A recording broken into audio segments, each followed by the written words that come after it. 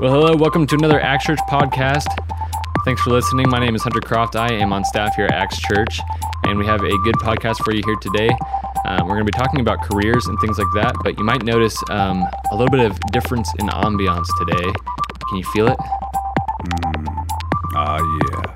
Because it's Friday afternoon, and we're outside, actually. We moved the studio outside to record this podcast because it's a nice day and not it was too cold windy. inside. Yeah, it was also very cold inside. Because we don't always run the heater because we think about your tithes and we try to maximize the ministry use of those. So sometimes we don't turn on the heat in some rooms. And you can't turn it on once you start recording because then it sounds like bzzz. Then it's loud the whole time, right? Yeah, That doesn't work at all. So here we are. Yeah, so we're going to be talking about career, vocation, which is a different way of talking about calling. What is our calling in life, and how do we know, and how do we apply the mind of Christ towards our careers and towards the things that we're called to? And there's a lot to think about with that. Before we kind of get into that, there's a few things that I want to catch you up on. We are at our 2-year anniversary for Acts Church. We've been around now for 2 years, which is exciting. It's been an interesting 2 years, lots of victory and lots of difficulty and lots of challenges, and it's been an adventure. And so for those of you who are listening and who are actually attenders of Acts Church and have been here for the last 2 years, I want to thank you for being part of this body, which has just been an amazing thing to be. And so, Hunter, you've been here for, what has it been, 9 months or so? It's closer to 10 or 11. Actually, it's past 11. My year will be, I think, Father's Day of this year. So, or maybe a week after Father's Day. So yeah, I've been here 11 months now. And your wife had an interesting day. Yeah. Tell us about what happened this week. Yeah, she got her wisdom teeth out yesterday morning, and she found out that hurts, and also that she doesn't do well with anesthesia. So we had an interesting day yesterday. And I've never been under anesthesia at all. I mean, I've slept lots of times, but I think I would wake up if they started yanking bones out of my jaw. So. Yeah. That you have not either, so there's really nothing for us to talk about because neither one of us have experienced it. Experience. I can tell you that it makes some people very sick afterwards, though. Yeah, you got that part of it. Yeah. My wife had to go under. She had her pinky got very jacked up. And that's right. That was right about when I got here. A big paper clip looking thing into her. Yeah, it was around the time you got here. Big paper clip looking thing into her pinky, and metal sticking out of it and whatever. And when she came out of there, she was not herself. Yeah, a little loopy. But she wasn't sick, I don't think, or not particularly sick. See, Taylor was totally herself. Like she just seemed like herself when she's sick. Basically, is what she seemed like.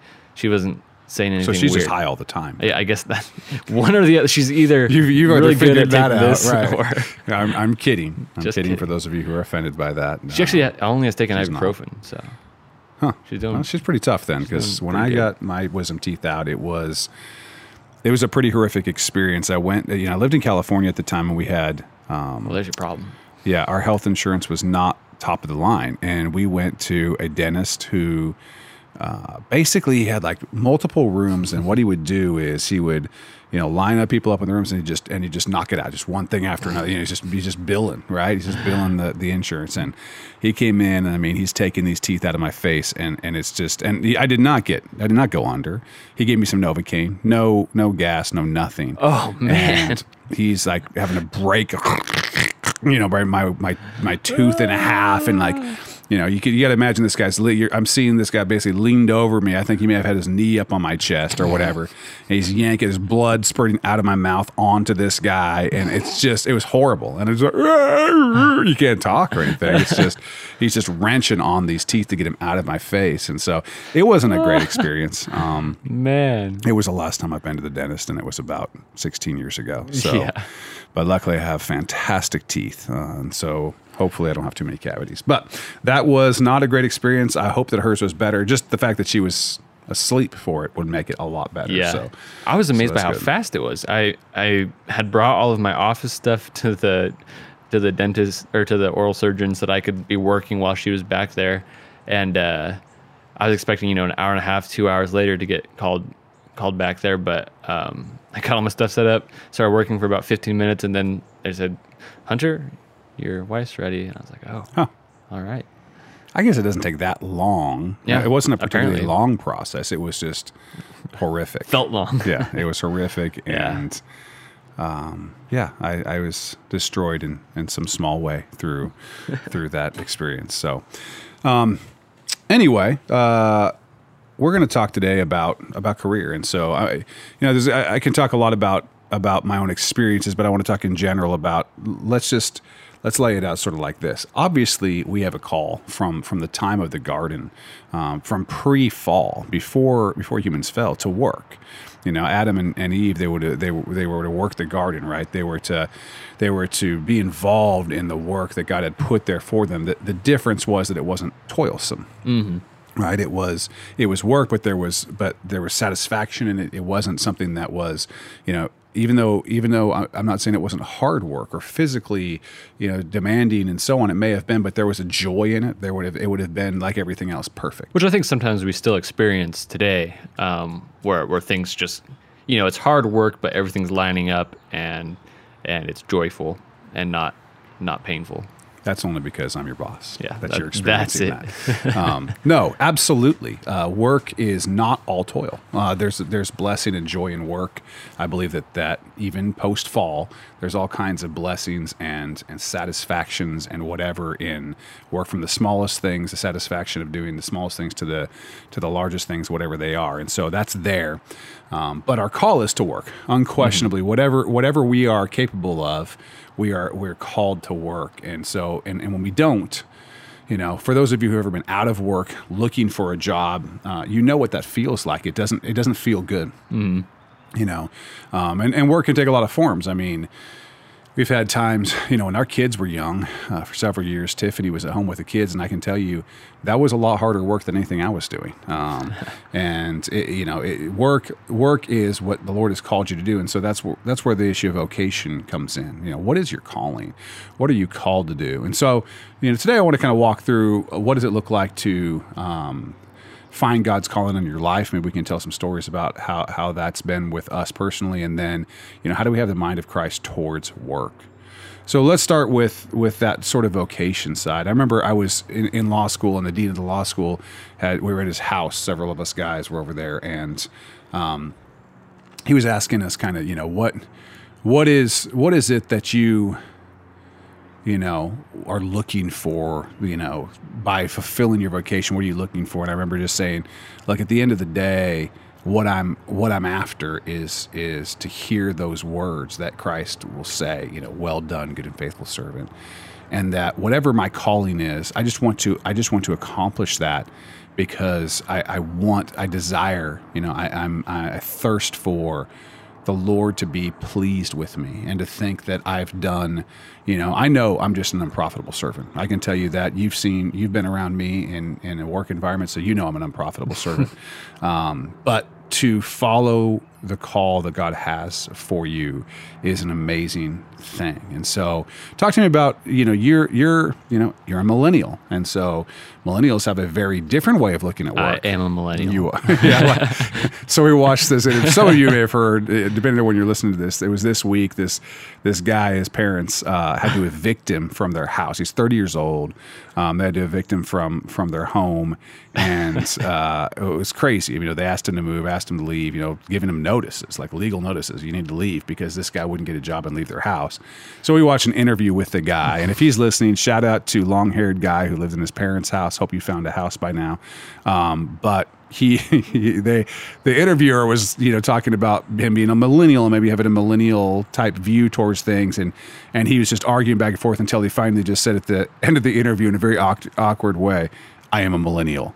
Yeah, because he was trying to refute the fact that he was a millennial, right, because he was not Because, liberal. right, because he thought that millennial referred to politically liberal, which has nothing to do with that. Yeah. It has to do with when you were born. Yes. And so finally he admitted, I am a millennial. And everyone's like, And that was yeah, the you end are. of it. That was the end of the interview. Yeah, that was it. That was the end. She was just like, was a lot of Will was cringe. kind of flabbergasted by the whole thing. It was just such an awkward interview. It's cringeworthy. If you get a chance to watch, I think it was a CNN interview. Which, of course, is what CNN is aiming for. They're trying to make it as awkward as Oh, possible. and it was, too. and they succeeded. It was hard to watch. It was hard to watch. But and now this guy has some vocation issues. But millennials do have a different view on work, and in some ways a better one, in some ways a worse one. A better one in the sense that they actually do think about vocation, I think, and calling, and not just. I go to get a piece of paper so that I can get a certain job, so that I can make a certain amount of money, so that I can, blah, blah, blah, blah, blah, which is sort of that, American system. They're more like, no, I want to do something that's fulfilling. I want to do something that's satisfying. I want to do something that I feel called to do. Right. The unfortunate thing is, for some, or at least the cliche out there about millennials is they're unwilling to do the stuff that they have to do. Right, right. They want the good part of work, Yes. not the toil part of work, I Right. guess is the best way to put it. Yeah. And so while all of us want to do things that are satisfying, sometimes you just got to get your hind end off the couch and get to work, Do whether it's something. something that you love Yeah. or that makes you feel important or special or not. Right, yeah. And that's true for every generation. That's not a millennial specific thing. Everybody's got to learn to work. But let's put that aside for a second and talk about your path into career. Mm-hmm. So you're in high school. Let's set the stage. This was like 5 years ago when you were in high school. I was not in high school. Oh, I was in high school 5 years ago. Oh, there you go. Dang it. 5 years ago, you're about to graduate from high school, probably, right? Yeah. Okay, so you're about to graduate from high school. I think I was in Hawaii about 5 years ago. Oh, that's on nice. my graduation trip. That'd be even nicer than being here, know. but this isn't bad either. This is pretty good. So you're forget about the Hawaii thing. You're about to graduate from high school. You're thinking about what you're going to do next. Tell me what was kind of, you're a believer. You had been in church your whole life. Uh-huh. And you already were signed up to go to Boise Bible College at that point. Yeah. Yep. I was pretty early getting in there. Okay. So what's your mindset? What are you thinking? What's in your mind about what the future is going to look like? I think I had a pretty good picture just based on looking at other. At the time, I wanted to be a youth minister because when you're a youth student, being a youth minister sounds really cool, and it is. I was planning on being a youth minister, so I just basically was looking at youth ministers that I admired and said, I want to be in your shoes in 5 years, basically, is what I was doing at that time. I trusted God that that was a good path for me, and that those people seemed to have things pretty well figured out. So I wanted to do the same thing. I was close. I wasn't too far off, but Yeah, you work with youth a lot still. yeah, I still do that. And I did a lot in college, but yeah, I just figured that college was my first tangible step towards that vocation. And what was what was your vision or your thought about what it was going to all look like when you okay, I do this for 4 years and then I get hired at a mega church in California, or what were you thinking? I didn't want to work at a mega church. I didn't really have anything against working at a mega church, but Well, you succeeded. yeah. Well, I don't know. We're pretty mega in other ways other than We're size. mega cool. I didn't really have any particular picture in mind. I don't think I was called to rural ministry, which actually was there's a lot of encouragement at my college to get into rural ministry, and I was like, I don't think So that's me. like a thing that people would aim towards? Like, I want to work in a rural area as opposed to a metropolitan area. Yeah, I don't know if some individuals clearly felt called to go work in a rural community, either because they grew up there or had visited rural communities. It's tough to say. Rural is the worst word. Rural. I'm just going to call you small. No, I'm not going to do that either. Small communities. Small communities. Small distant communities. People definitely felt some calling to do that. And I think that there's a lot of need in those rural communities because, I think people want to go. It's much more desirable to go work somewhere In a city. In a city, yeah. Where For you can most find, people, for you got to have Subway close by. yeah, I don't know how. What do I eat if I don't have Subway close by? Right. And so I think it was a kind of a push of the school. I think that our school had a lot of ties to rural communities and saw those communities at risk of losing ministers as the generation that was ministering to those communities was going into retirement. I think there was a little bit of a push to get students involved in that. And that was something I just never felt called to. I don't think it would have been a good fit for me or for my wife. So how did you know what you were called to, though? You used the word, I didn't feel called to. I want to, there's sort of a Christianese about that word. And so for our listeners who maybe didn't grow up in church or don't know what we mean when we talk about call or vocation, what is that? How did you know that you weren't called to that and you were called to something else? I would describe the way that I felt. Okay, we'll talk about that particular calling. I would say that I felt called not to rural ministry and instead to more of a metropolitan area, partly because of my own characteristics that were intrinsic to me, not something that God put in me, right? That was part of it. Part of it was experience and where I thought my experiences were leading me to be particularly strong suited. Okay. I don't think I have hobbies or experiences or skills that would make me particularly suited to fit into a rural community. What would those be? Farmy type things. Farmy type things. That's a technical term. For those of you who are good at farmy agriculture, type things. okay. Agricultural. Okay. Right. Which is kind of ironic because my parents both Animal husbandry, perhaps? No. My parents actually grew up in an agricultural community, in several different agricultural communities, and they moved to Spokane, about the time I was born, a little after I was born. And so, it seems like I spent a lot of time in rural communities, but usually just for holidays when I go to see my grandparents. Where your family lived. Yeah, right. Both my grandparents live in a town of 2,000 people. Correct me if I'm wrong. I think 2,000 people. I can't correct you. I don't know what town it is. I was actually just talking to the people in general. Oh, okay. Someone out there tell me if Dayton, Washington is larger than 2,000 people, but that's my guess of how large Dayton, Washington is. They lived on opposite ends of town. They both lived kind of. Your grandma and grandpa lived on opposite ends of town? My grandma Croft, okay. my dad's mom. Okay. And when my grandpa was alive, they lived on one side of the town. Okay, I was going to say that's a very strained marriage. No. My mom's parents lived on the other side of town. Okay. From my dad's parents. Like totally. So they were like star-crossed lovers. Yeah. Opposite sides of the tracks. Except you could walk between their houses in probably 25, 30 minutes. Okay. So, real small town, 2-minute drive, They went to the same church, but they lived on opposite sides of town. So I got a lot of experience, I guess, through that, but it never felt like something that I was like, yes, these are my people. This is my community. This is my culture that I fit into. You just didn't feel an affinity towards it. Right. So as we're working through, and just so that, because I want to give some practical help to people, one of the things you were looking at is, how has God built me? Mm-hmm. What are things that seem to fit with who I am as a person? Like, what are my skills? What have I seen that I'm good at? What are other people telling me that I'm good at? What am I comfortable with? What feels consistent with sort of the person that God made me. Right. Okay, keep going. And I think you can be misled in that. And I was. I tried to play in the NBA for years. And, no, I didn't. I knew better than that. That'd be a sight. I want to just see each NBA team get a middle-aged white guy on the team just for comparison, just to be like. Because, sometimes you're watching the NBA and you're like, oh, man, you suck. And it's like, no, he doesn't suck. He's one of the best in the world. Right.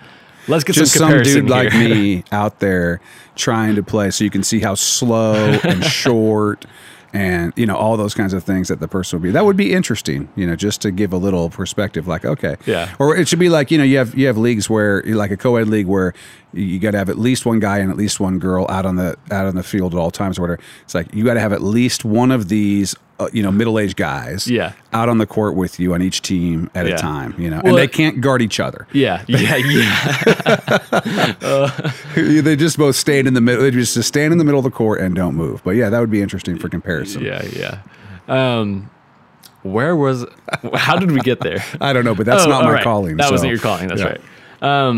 And so, I kind of, as there was some pressure from my college to look into rural ministry, I just kind of felt, no, I don't think that's quite my calling.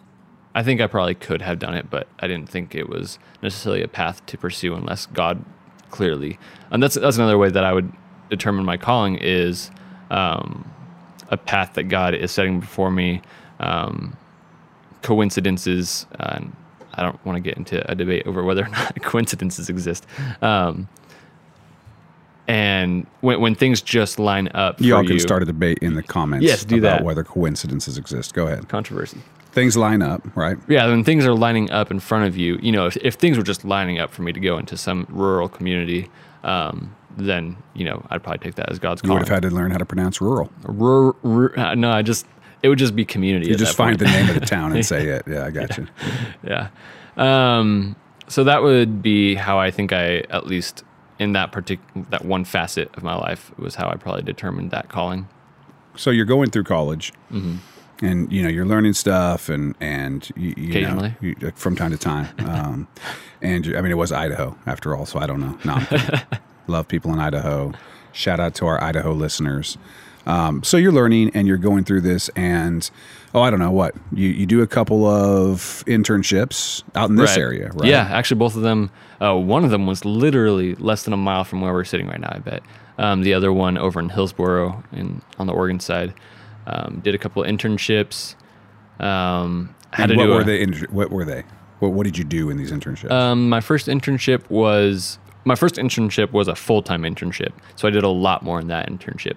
I preached 3 times during the summer. I helped with youth a lot. I did a lot of media stuff for them. Not so much video. They didn't quite have uses for video at that time, but I did lots of print graphics. They did a 4th of July event at the park, and so I made a lot of print materials for that and helped them with that. I was just basically there to serve however I could. There was a big push not to let me get stuck in one ministry. They didn't want me just doing youth. They didn't want me just doing worship. Oh, that's another thing I did is I helped lead worship. Sounds like it was a big push to get you to do as much as they could get from you. Yes. As opposed to keeping you from one ministry. That's certainly part of it. No, it was actually from my college. My college's instruction was don't let yourself get sucked into one particular ministry. Right. Because sometimes, you go to a church and they just have a really big gap somewhere that you can fill. And you end up just doing that full time. They wanted you to get as much experience as possible, which sort of leads into this, you figuring out what you're good at, what you like, what seems to be. So what did you find from that summer that you did like? What did you find that you didn't like? I'd have to go back and read. And that was also an internship that I was required to journal pretty heavily, keep a journal of events and things that happened. Would you say that helped you in determining your calling?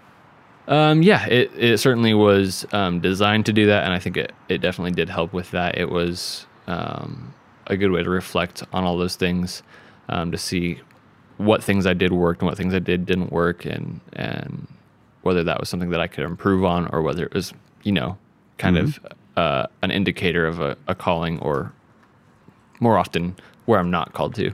I don't remember any specifics from that summer, because it really was just a good summer all around, so I don't have any particular negative memories. I do remember I was in charge of one beach trip for the youth kids, and I remember there were a lot of things about planning a trip that I found out I was not thinking about. It mostly had to do with how we're gonna. I was like, we'll just do hot dogs at the beach on a fire, and we got there, and I think I had hot dogs and buns, and they said, "Do you have any condiments?" And I went, no. And then they said, okay, well, let's get the fire started. Do you have firewood? And I said, no, I figured we'd find some here. And then they said, okay, well, do you have a lot? We got the firewood now. now do you have a lighter? And I said, Oh my god! You just figured that you'd go like Man versus Wild. it was the or Oregon what? coast. I think probably every The other fires were person just going had to it. start randomly, or No, what? no. Everybody on the beach would have their own lighter. So I think that actually For is what? I guess with all the pot smoking in Oregon, I got you. Yeah, that was it. I think that actually probably is how we ended up finding the lighter. Some dude with the munchies, and you I found knew what him. I was doing. Yeah, so you find a guy with Doritos, and you're like, I know you got a lighter, bro. Yeah, I got you. No offense, guy with Doritos on the beach. Yeah. But I was really good at planning out games for that event. I was really good at. So you were good at the classic youth stuff, but you got your first taste that logistics are more complicated than you thought. Yes. Yeah. Which I don't know if that was necessarily a calling thing as much as a know your weaknesses thing. Which is an experience thing. Yeah, right. So I had a good time with that internship. And then my next internship was at a church up the road from us that is also meeting in a public school. And I helped with worship again, pretty similar. They didn't have a youth group at the time. I don't know if they do now. They had me do some print stuff, lots of just kind of being there for meetings and contributing with ideas. And that was a part-time internship, so I did less. And then I preached, I think, 4 times that summer. Oh, wow. And then I got a lot of flack from my advisor back at the college for this internship. I got a bad grade on this internship because I was getting married that summer. Mm-hmm. And so it was I was planning on doing an internship that next fall. During school, but then I realized how many classes I was having to take. So I was like, I got to do an internship this summer. But our wedding was July 26th, which is less than a month out from school starting back up. So it was towards the end of my summer, but still kind of in the middle. And I think I was able to do 8 weeks of internship, but they're supposed to be a 10-week internship. So I didn't get a good grade from that. Well, you were interning as a newly married person too. No, I wasn't married yet. Oh, it was in July you got married. I got married in July, and then my internship was over after my wedding. Gotcha. My last week of my internship was July 19th. I'm sure you were able to fully concentrate on your internship when you're about to get married. In fact, I think I was supposed to come back like the Monday after that last Sunday, and I was like, sorry, I got too much going on. I can't be there. It was a good internship, and left it at that. Thanks. We'll see you. Yeah, it was kind of like that. Kind of felt bad about how it ended just because, but I also didn't because I was getting married. So yeah, I didn't get a good grade on that internship. Didn't get as much out of that internship because I was, getting married in a couple months. So you got married, you head back to school for your last year? Yep. And you're realizing, okay, when this is over, I actually have to have a job. Yep. A real job. First time having basically the world open to me. If I want to go do something in Argentina, I can do that. If I can convince my wife to, which I could not. She didn't want to go to Argentina? I didn't ask, but I would doubt it. I don't know. We took her to Honduras. She did okay. I was blown away by that. So I wasn't proud of her for She loved going. it. She had a great time. Well, other than getting sick, but yeah. She gets sick all the time. Yeah, so let's be fair. She would have been confused if she didn't get sick. Shout out to Taylor and if she didn't get sick while she was there, we would have moved there by now. Right, no doubt. This place is magical. It's the one place I don't get sick. Yeah. She wasn't that sick. Yeah. She was fine. I had one other internship credit, which was that I had to preach 12 sermons, and I had to manuscript each of those out, and I had to do a reflection on each of those, and I had to film 3 of them and do a reflection of watching those films. And what was that like, watching yourself preach? Not good. You didn't enjoy that? I did not enjoy that because it wasn't like anything. When I watch something, I want to be surprised, and I was not surprised by anything. That's true. Like, I've seen this one before. Wait a second. Does he say? Oh, I knew he was going to say that. Or if next. It's like that for like actors who make a movie. They not only have they done it once, but oftentimes you're filming those scenes like, can Chris 17, 20, 30 times. Yeah. Can Chris Pratt enjoy watching the Avengers? I doubt it. I mean, the only thing that they might enjoy is, of course, when they're filming the movie, all the special effects aren't there, and the CGI and all that. And so they get to see what it looks like, which would be cool. But they know the lines, right? But also, as someone who makes movies almost as good as the Avengers, yes, you do make movies almost as good as the Avengers. But you in your mind, when you see those clips that look great, and when they're edited down on purpose for a video, you see all the other stuff that's going on, and it just doesn't look as magical to you because Right. you see everything behind it. And so I'd like to be able to erase my memories of making videos so that I could see them with fresh eyes and maybe, glean more about how I can make it better. But So you're watching yourself preach, and what are you thinking about preaching at this point? Because you're a preaching major. right. And around sermon 3, I was like, man, this is not my thing. Because I had a bunch of roommates who are also preaching majors, or at least in preaching classes. And they all seem to really enjoy it and do pretty good at it. And I seem to really not enjoy it and really not do good at it. And I think I grew, and I was terrible at first, and I got tolerable by the end of it, I would say. But was Most it something improved. that you started to come to enjoy, or just something that you learned to do better at? I learned to do better at. I don't know if I ever enjoyed preaching. I enjoyed it. I enjoyed the study, and I enjoyed writing. I liked writing a lot.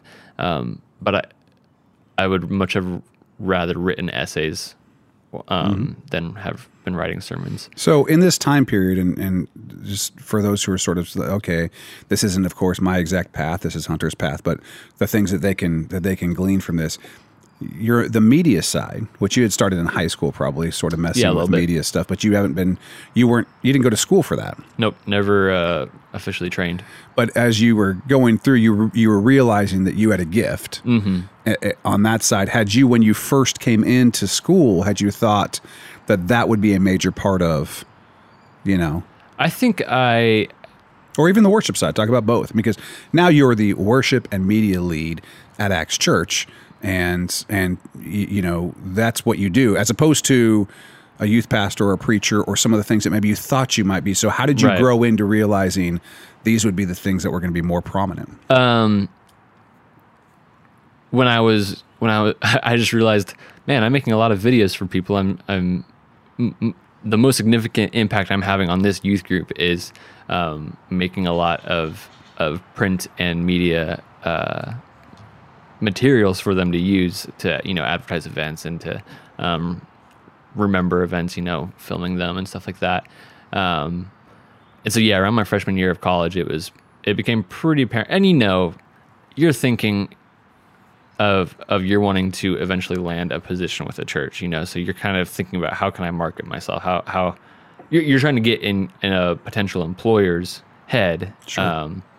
And so you're thinking, well, I'm a preaching major who is really good at, I always assumed that some sort of music or some sort of media would be involved in wherever I ended up. I would have been really disappointed if I ended up in a church where I was not able to do any video or graphic design or music at all. It would have been a bummer for me. And so that was probably a good sign that it was something that I should seek out. So at some point, you're towards the end of school, and who told you about the position here? Did you find it yourself? I found it on like a Christian job search site. Okay. Yeah. And so, of course, it was. I don't remember exactly how you advertised, but it would have said worship and media. Right. And so, are those the positions you were looking for, or the position was? I think it was pretty much worship leader, and then like in the posting, it kind of hinted at we'd also like it if you were good at media stuff. And of course, at the time, I was not. I think I had like fleeting thoughts of, what if I became a worship leader? But not really. It never really developed beyond that. Even after graduation, even after I had graduated college, I almost could have gotten a minor in worship ministry from my college. I think I would have needed to do like a couple more classes and an internship, and I could have had a minor in worship ministry. So it was, it was like kind of something that was around, but not. And in fact, I passed up. I had seen your posting, and I went, but they want to worship. This isn't it wasn't a media guy with some worship tendencies. It was a worship leader with some media tendencies. Some worship tendencies. Yeah. He tends to worship from time to time. Yeah, occasionally likes to sing. Right. No, I passed it up thinking, no, this isn't my thing. Cause I had never sung into a microphone.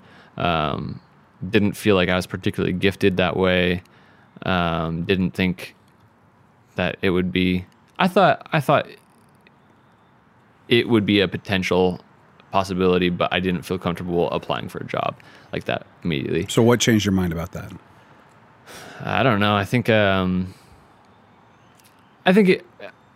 was probably an hour between when I passed it up and when I actually applied. I think it was just kind of you know what, I should try this. I think you were somewhat nondescript on what you meant by worship leader, if you meant someone who would organize. Because I think I would have been, at that time I was comfortable with the idea of planning worship sets and organizing a worship team and arranging the music and everything like that. I was comfortable with that idea. Just not the worship leading part, not being the guy that people are looking at on stage, Right. To lead worship. And so I think I just kind of went, well, you know, maybe this would work out. I'm just going to apply for it.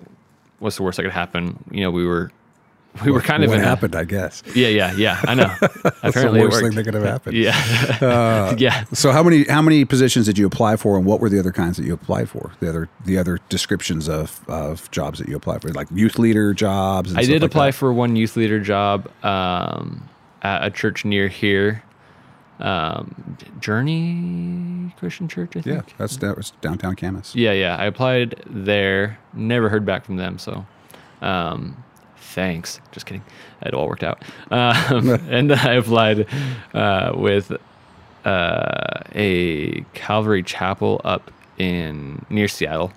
Okay. And I think I applied a few other places. I talked to a guy near Tacoma who I already knew him, and he was looking for a guy who could take on the pulpit, take on preaching after he retired.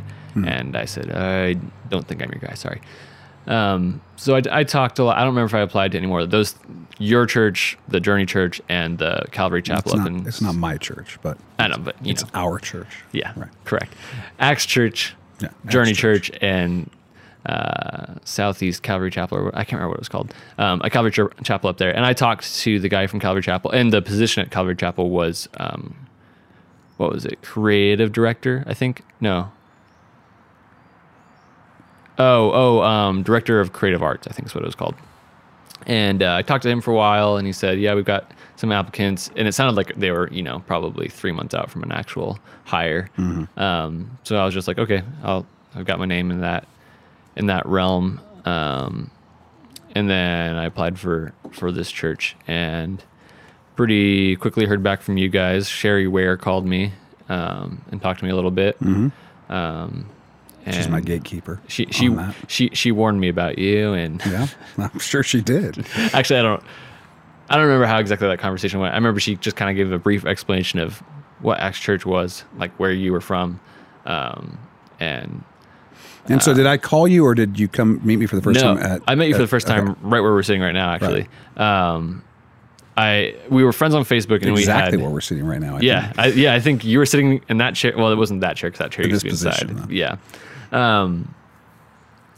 And it was That's a little bit colder than it is right now, and a little bit rainier than it is right now. Was it rainy? It was a really rainy weekend. And actually. I was smoking a cigar, and you were thinking to yourself, what? I honestly thought that you were doing that as, I thought you were doing it for shock factor, like, oh, let's see if this kid is like gonna get thrown off by this. Oh, that's so funny that you would. I'm just not that smart to have thought about how to shock you. Well, yeah, I know better now. Yeah.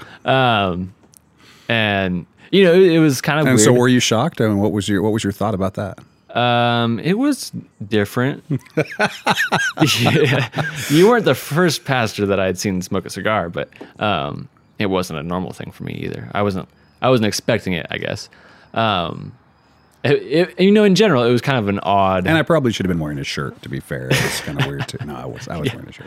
I was just Probably had wearing a jacket if it was raining, I'm guessing. Yeah, probably some puffy I probably shouldn't have been in the full bathrobe while we were having the conversation. No, so you came down here, and you interviewed. Go ahead. mean, it was a weird day. So, like, I got on the road from Boise. It was a Wednesday, I think. No. I don't remember. It was a Thursday, I think. Got on the road from Boise. I canceled I was supposed to be on a worship team that weekend in Boise. Canceled that. Told them I couldn't play. Drove over here. Like, the phone call with Sherry was on Wednesday. She was like, "Can you come tomorrow?" And I was like, "No." And then I thought about it. I was like, "Okay, I'll come." And drove over here with my guitar stuff. And I only brought my guitar stuff because I thought it was a worship leader position, and I didn't think about the media at all. But then you ended up having me do more media stuff while I was here anyway. So I came here, but on my way, as I'm like leaving Idaho to go into Oregon, all of a sudden my phone just dies. It was at full battery, just randomly dies. So I pulled over in like Ontario and tried to find a Verizon store to get my phone to work, and they finally got to work. But it was just a weird morning in general because I was driving without any contact with the world, which would have been totally normal 20 years ago, but was very weird for me. Mm-hmm. And then got here because you couldn't drive 20 years ago, being 3 years old. Yeah, exactly. Right. They were against that back then. Yeah. And I'm driving. I drive down the road. I'm looking for a church, and actually, I think I got told that it was a house. But I'm looking for a house, and you really don't even see the house until you're past it.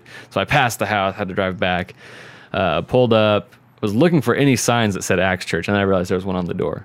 I came in, knocked on the door. Susan opened the door for me, and she's like, "Oh, he's in the back." So I walk through the house. I come back here, and it's just a backyard, and you're back here sitting with your computer, smoking a cigar, and just not what I was expecting. It was just a weird day in general. Yeah, you were a little off put.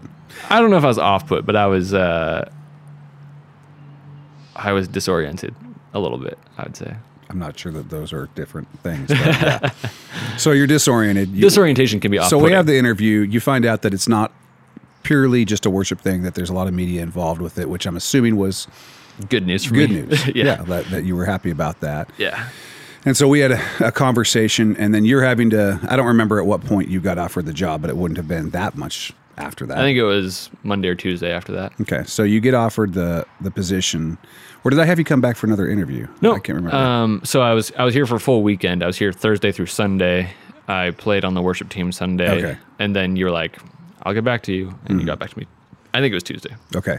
So now you're in a situation or did you just accept right away, or did you? I don't remember. No, I think you said like pray about it for a couple hours and then get back to me. And I was like, okay. That sounds like me. Not a couple of days. You get a couple hours. Yeah, yeah. Like if you're ready to do this, let's do this. Well, thing. You were in a hurry, and I was also in a hurry because we were. You had to be like move out of our apartment was going to raise our rent by like $200, and we were going to have to sign a year contract if we didn't move out by July 10th or something like that. And this was in late June. So, so I was like, so what was the, let's get back to the calling part of this. So you have a major life decision to make at this point that has to do with your calling, your vocation, your career. And so you went in, to back up, you went in out of high school thinking youth pastor. You became a preaching major in college. That's what you sort of chose to go after, recognizing that wasn't necessarily a thing, but realizing that the gifts in media and worship are more your thing. Right. Although still youth, you still like that. And I liked media because it was a background role. It was a don't be up on stage type of role. And so it was almost like in contrast with the worship side. Well, although I liked playing guitar in a worship band because I was able to just kind of stand off to the side and play some music and not be the center of attention. And so that's why the idea of being the worship leader was still a little bit of an outside my reach type of idea. Right. Well, and of course, part of being a good worship leader is to create an environment where Jesus is the center of attention, which it's good that you're not a person who's desiring spotlight because that helps you to push the church towards really focusing on the one that we should be focusing on, which is actually a really good thing.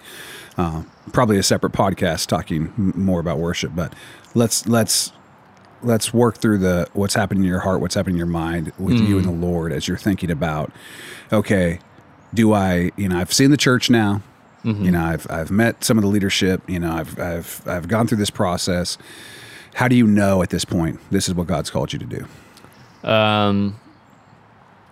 I don't know. I just prayed about it. I talked to my dad a lot about it, just because before I make any large purchases or any big decisions, I think I usually call my dad just to talk about all the pros and the cons and the. And that's good advice. I mean, I think that having counselors that to be, and your dad, of course, is a spiritual leader, in both in his church as an elder and in your family. And so going to someone who has, has shown good spiritual leadership, who's going to give good advice is a good idea. So you go to him, and so he tells you, get away from this guy smoking cigars and whatever. Yeah. I think I called him after every single, I came here, met with you for like an hour and a half, left, and I called him. And then I went to band rehearsal that night at your house, had an hour and a half band rehearsal. Oh, and then we talked for like another hour after that with just the band.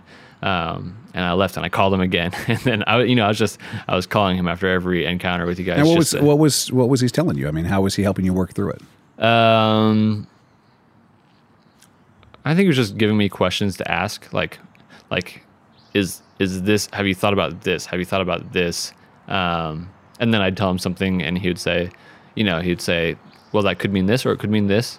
And, I don't have any specifics of what I was talking about, but, he would just kind of help me work through the ideas verbally, basically. So as opposed to just saying, you should do this or you shouldn't do this, he was helping you to sort of analyze and work through, was this your call? Right, yeah. He was kind of someone that I could just tell him what I was seeing, and he could almost repeat it back to me, but he could interpret it back to me and see if I was actually thinking through things clearly. And so that was all good. And so at the end of all of this, I just had to realize, okay, I don't know if I saw anything that was like, clearly this is the only option for you to go into ministry is here. I don't know if there was no spotlight shining on this office building or anything like that to tell me that God wanted me here. But there was lots of indicators that were saying this could be a useful position for you. This could be a group of people that you would both benefit from and be a benefit to. And so ultimately, because and also it was weird, all of our options to stay in Boise were disappearing. We were going to try and house sit for someone who was going to be gone for the whole summer, and that didn't work out. We were going to stay with friends that I lived with before I got married, because they were super hospitable people, super compassionate people, loved to be there for young college students and married couples, and just something was, I think they had someone living with them for that time that they just didn't have any space for us, and just so and then the apartment was. We were like, okay, well, we'll just like renew with the apartment for like 3 months or something like that. Because we knew we didn't want to be stuck in Boise for another year. We knew that we thought we were going to be leaving Boise before a year was up. 3 months sounded like a good time frame to us, but the rent was going to be like $2,000, which in Boise is it was a joke. They were just basically telling us, we're not going to sign a 3-month contract with you. Right. And so... So all of our options to stay in Boise were disappearing. The doors to Acts Church were opening much faster than I thought was possible, and there were no red flags along the way. And so that's probably how you should have been more observant. I know. I'm not terribly observant. That's what I was worried that like I'm gonna miss, like, oh, you missed the fact that these people weren't actually praying to Jesus; they were praying to Satan. Right, like these people are totally, it's a cult, and you've just gotten yourself involved. And, yeah, because you guys didn't have like a denomination that I could like look to and be like, oh, that's what they're like. I had to actually observe it all. So, well, and I think that what you're bringing up is a good point as we're thinking about vocation. We're thinking about, what it means to find your way. And we're not going to have time in this podcast for me to go through kind of my experiences and so on in this, because I spent so much time walking through yours. And maybe we'll do that in another podcast and talk about this again. I'm sure we will, because vocation is such an important part of our lives as human beings and who God made us. But, when we see, sometimes the Lord gives us a pretty clear calling. Like, you may have other folks, guys and girls over at Boise Bible College who had a much more, maybe a clear word from the Lord, where they are a dream and God was like, go to this, that kind of stuff can happen. But oftentimes it's being with the Lord, it's that praying that you were doing on your drive here and on your drive back, and on the times between, while you're interviewing. It's all the praying that I did while I was in college. That's right. That this wouldn't all be fruitless. Right. The praying that you were doing during college, Lord, show me what you have for me, and help me to learn the things I need to learn. Help me to, and watching, and then just being self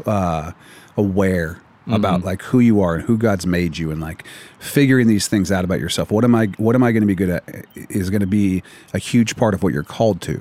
And of course, we're talking specifically in the context of ministry, or let's just say vocational ministry, where this is what we do full time. Everyone is in vocational ministry in the sense that if you're a believer and you're following Christ, a decent amount of your time should be in volunteering and in counseling with people, and in being the kind of mentor and counselor that your dad was to you. To hopefully, he's probably that to other people too, and you will be as well. And all of those things are important. But you're working through this process, and you look for the open doors. The open doors, you look for red flags. Are there things here that am I the one pushing doors open, or is God the one opening doors? Mm-hmm. Is this something where, okay, I didn't even know for sure I wanted to apply for this. Here it is. And now as I walk through it, everything's saying yes about this, and everything about my own kind of thoughts and plans has been saying, no, staying in Boise is not going to work. This isn't going to work. That's not going to work. This church didn't call me back. This one's going to be 3 months later.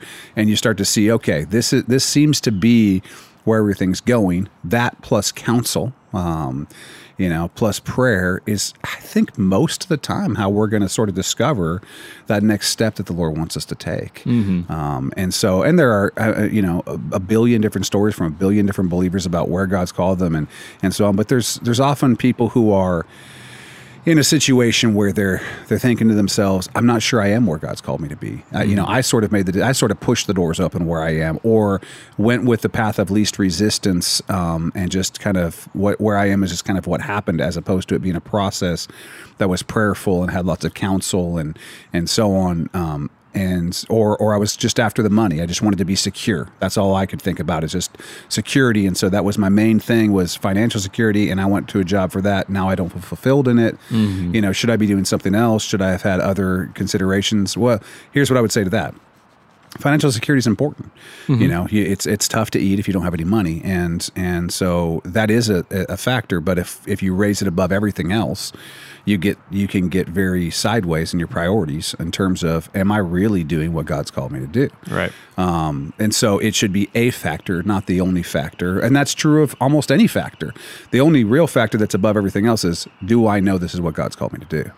And so, as you are working through, those of you who are listening are working through those issues. If you're in a position like that now, get those good counselors, get on your knees and be praying, asking God to answer you. He's not always going to answer you right away. I can tell you that because my own experience, there was actually a long period of time where God did not give me a clear answer. And I had to continue to bloom where I was planted, doing the things that God had me doing in that moment until he showed me the next thing. And so, and like I say, I may tell that story at some point. The other part that I wanted to talk about today, we don't have a lot of time to get into it, is sort of when you're in that place and as we're working, what does it look like to be a worker that is worth his wages or her wages? What does it look like to be a worker who is being Jesus Christ, is being Jesus' hands and feet, whatever you're doing, whether that is, you're a plumber, you're a construction worker,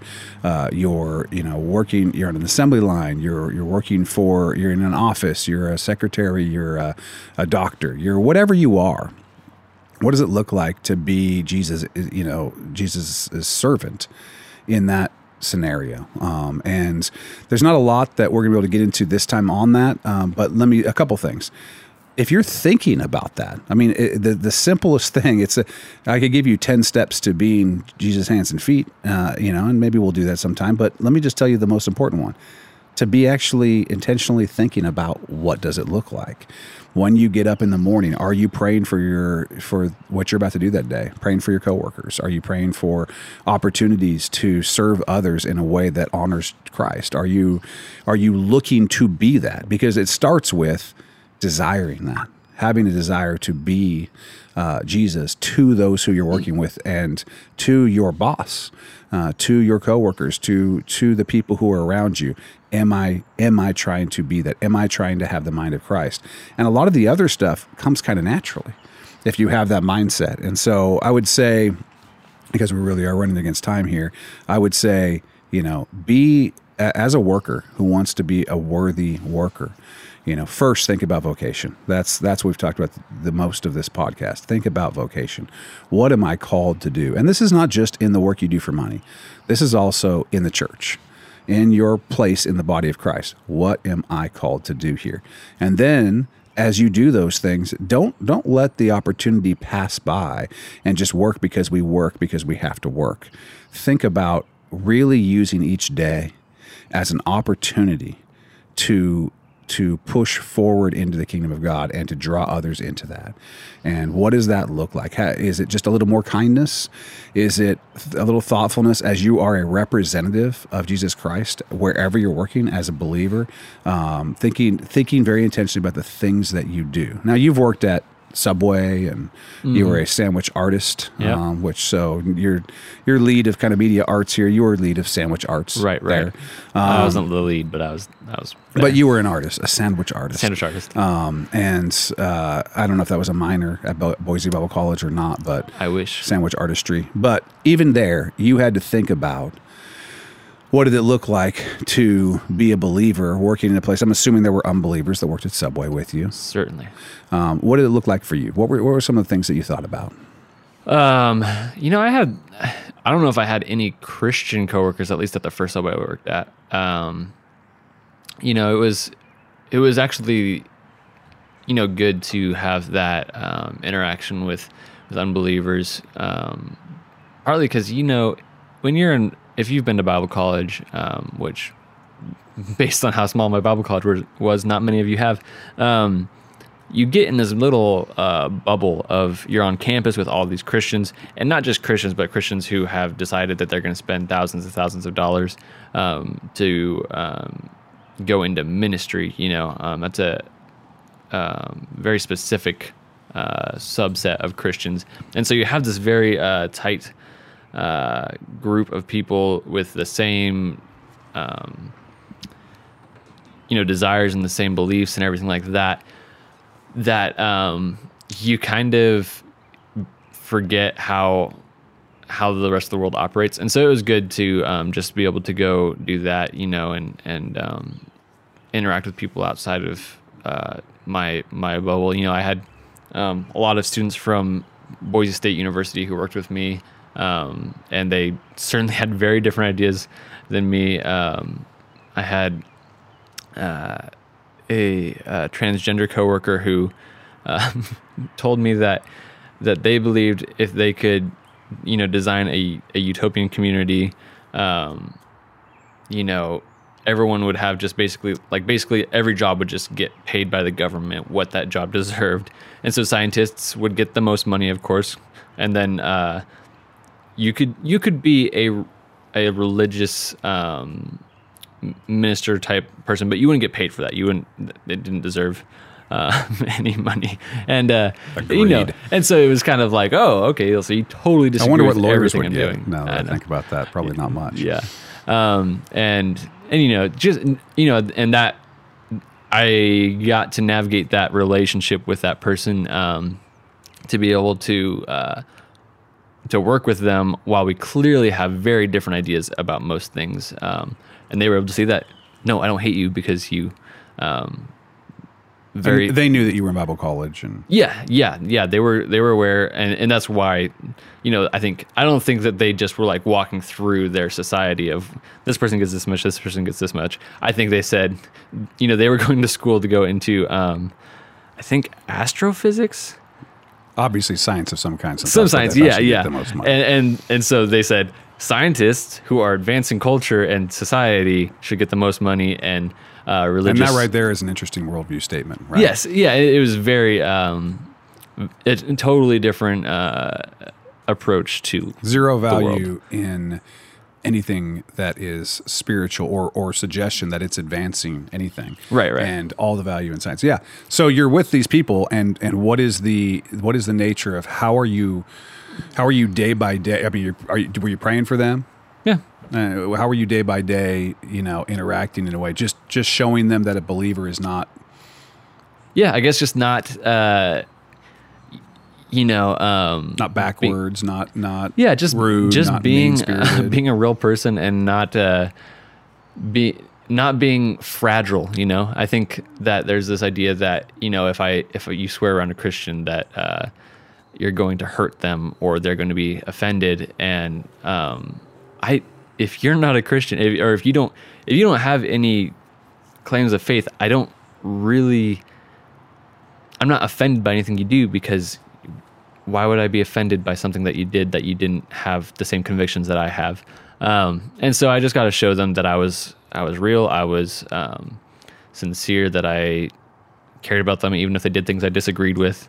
And I think hopefully I was at least a good influence on that, a good picture of what a Christian could or should be like. And what about in the work itself?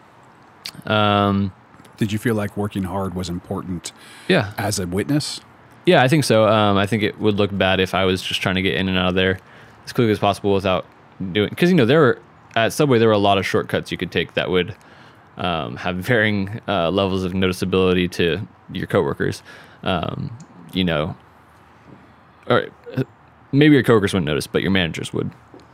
There were a lot of, and it was very much. I was scheduled to work this long, but a lot of times I would be working later than I was scheduled for because of basically you have your list of tasks that you have to do, that you have to manage while also making sandwiches for people. Right. And so if it's a busy night, you don't get to that list until the dinner crowd goes away, which my last day did not happen. The dinner crowd never went away my last day. It was the worst last day. But so you can take shortcuts on that list to, either not do things entirely because they won't be noticed, or to do them partially because they won't be noticed. And so just having integrity and doing those things and trying to make your coworkers' jobs easier. That I'll talk about that last day of work. My last day of work at Subway, I was working with that transgender coworker, and I'll make a quick story. And it was it was a Tuesday, so it wasn't like a hot day of the week for sandwiches or anything like that. And what is the hot day of the week for sandwiches? I don't know, but it wasn't Tuesday. Okay. I think Wednesdays, Fridays, and Saturdays were actually like the upticks of people going to get sandwiches, and good weather. And it wasn't particularly good weather, I don't think. It would have been May, which I guess, or maybe April, which would have been somewhat better weather, but it was not like a particularly warm day. So inexplicably you have a big dinner. So it was just, we ran out of bread. So, the baking bread process is like a 3-hour process. So we had to make more bread.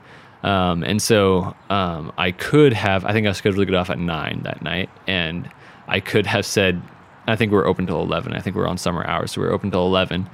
So I could have said to my coworker, who was the closer, sorry, it's 9 o'clock, I gotta go. It's my last day. Yeah, I know. I could have said that, or I think I stayed till 10 and helped them manage the nightmare that was that fateful Tuesday evening. Right. And so, I don't know if they recognized anything about that. I don't know if they thought anything of it, but I was being faithful to what I felt God had called me to do. I didn't see my work as just a way to earn a paycheck. I saw it as something that I was contributing, something that was building me up and building up those around me. And so I don't know if I always, I'm giving the right answer. I don't know if I always did that, but I at least somewhere knew that and generally think I was guided by that principle.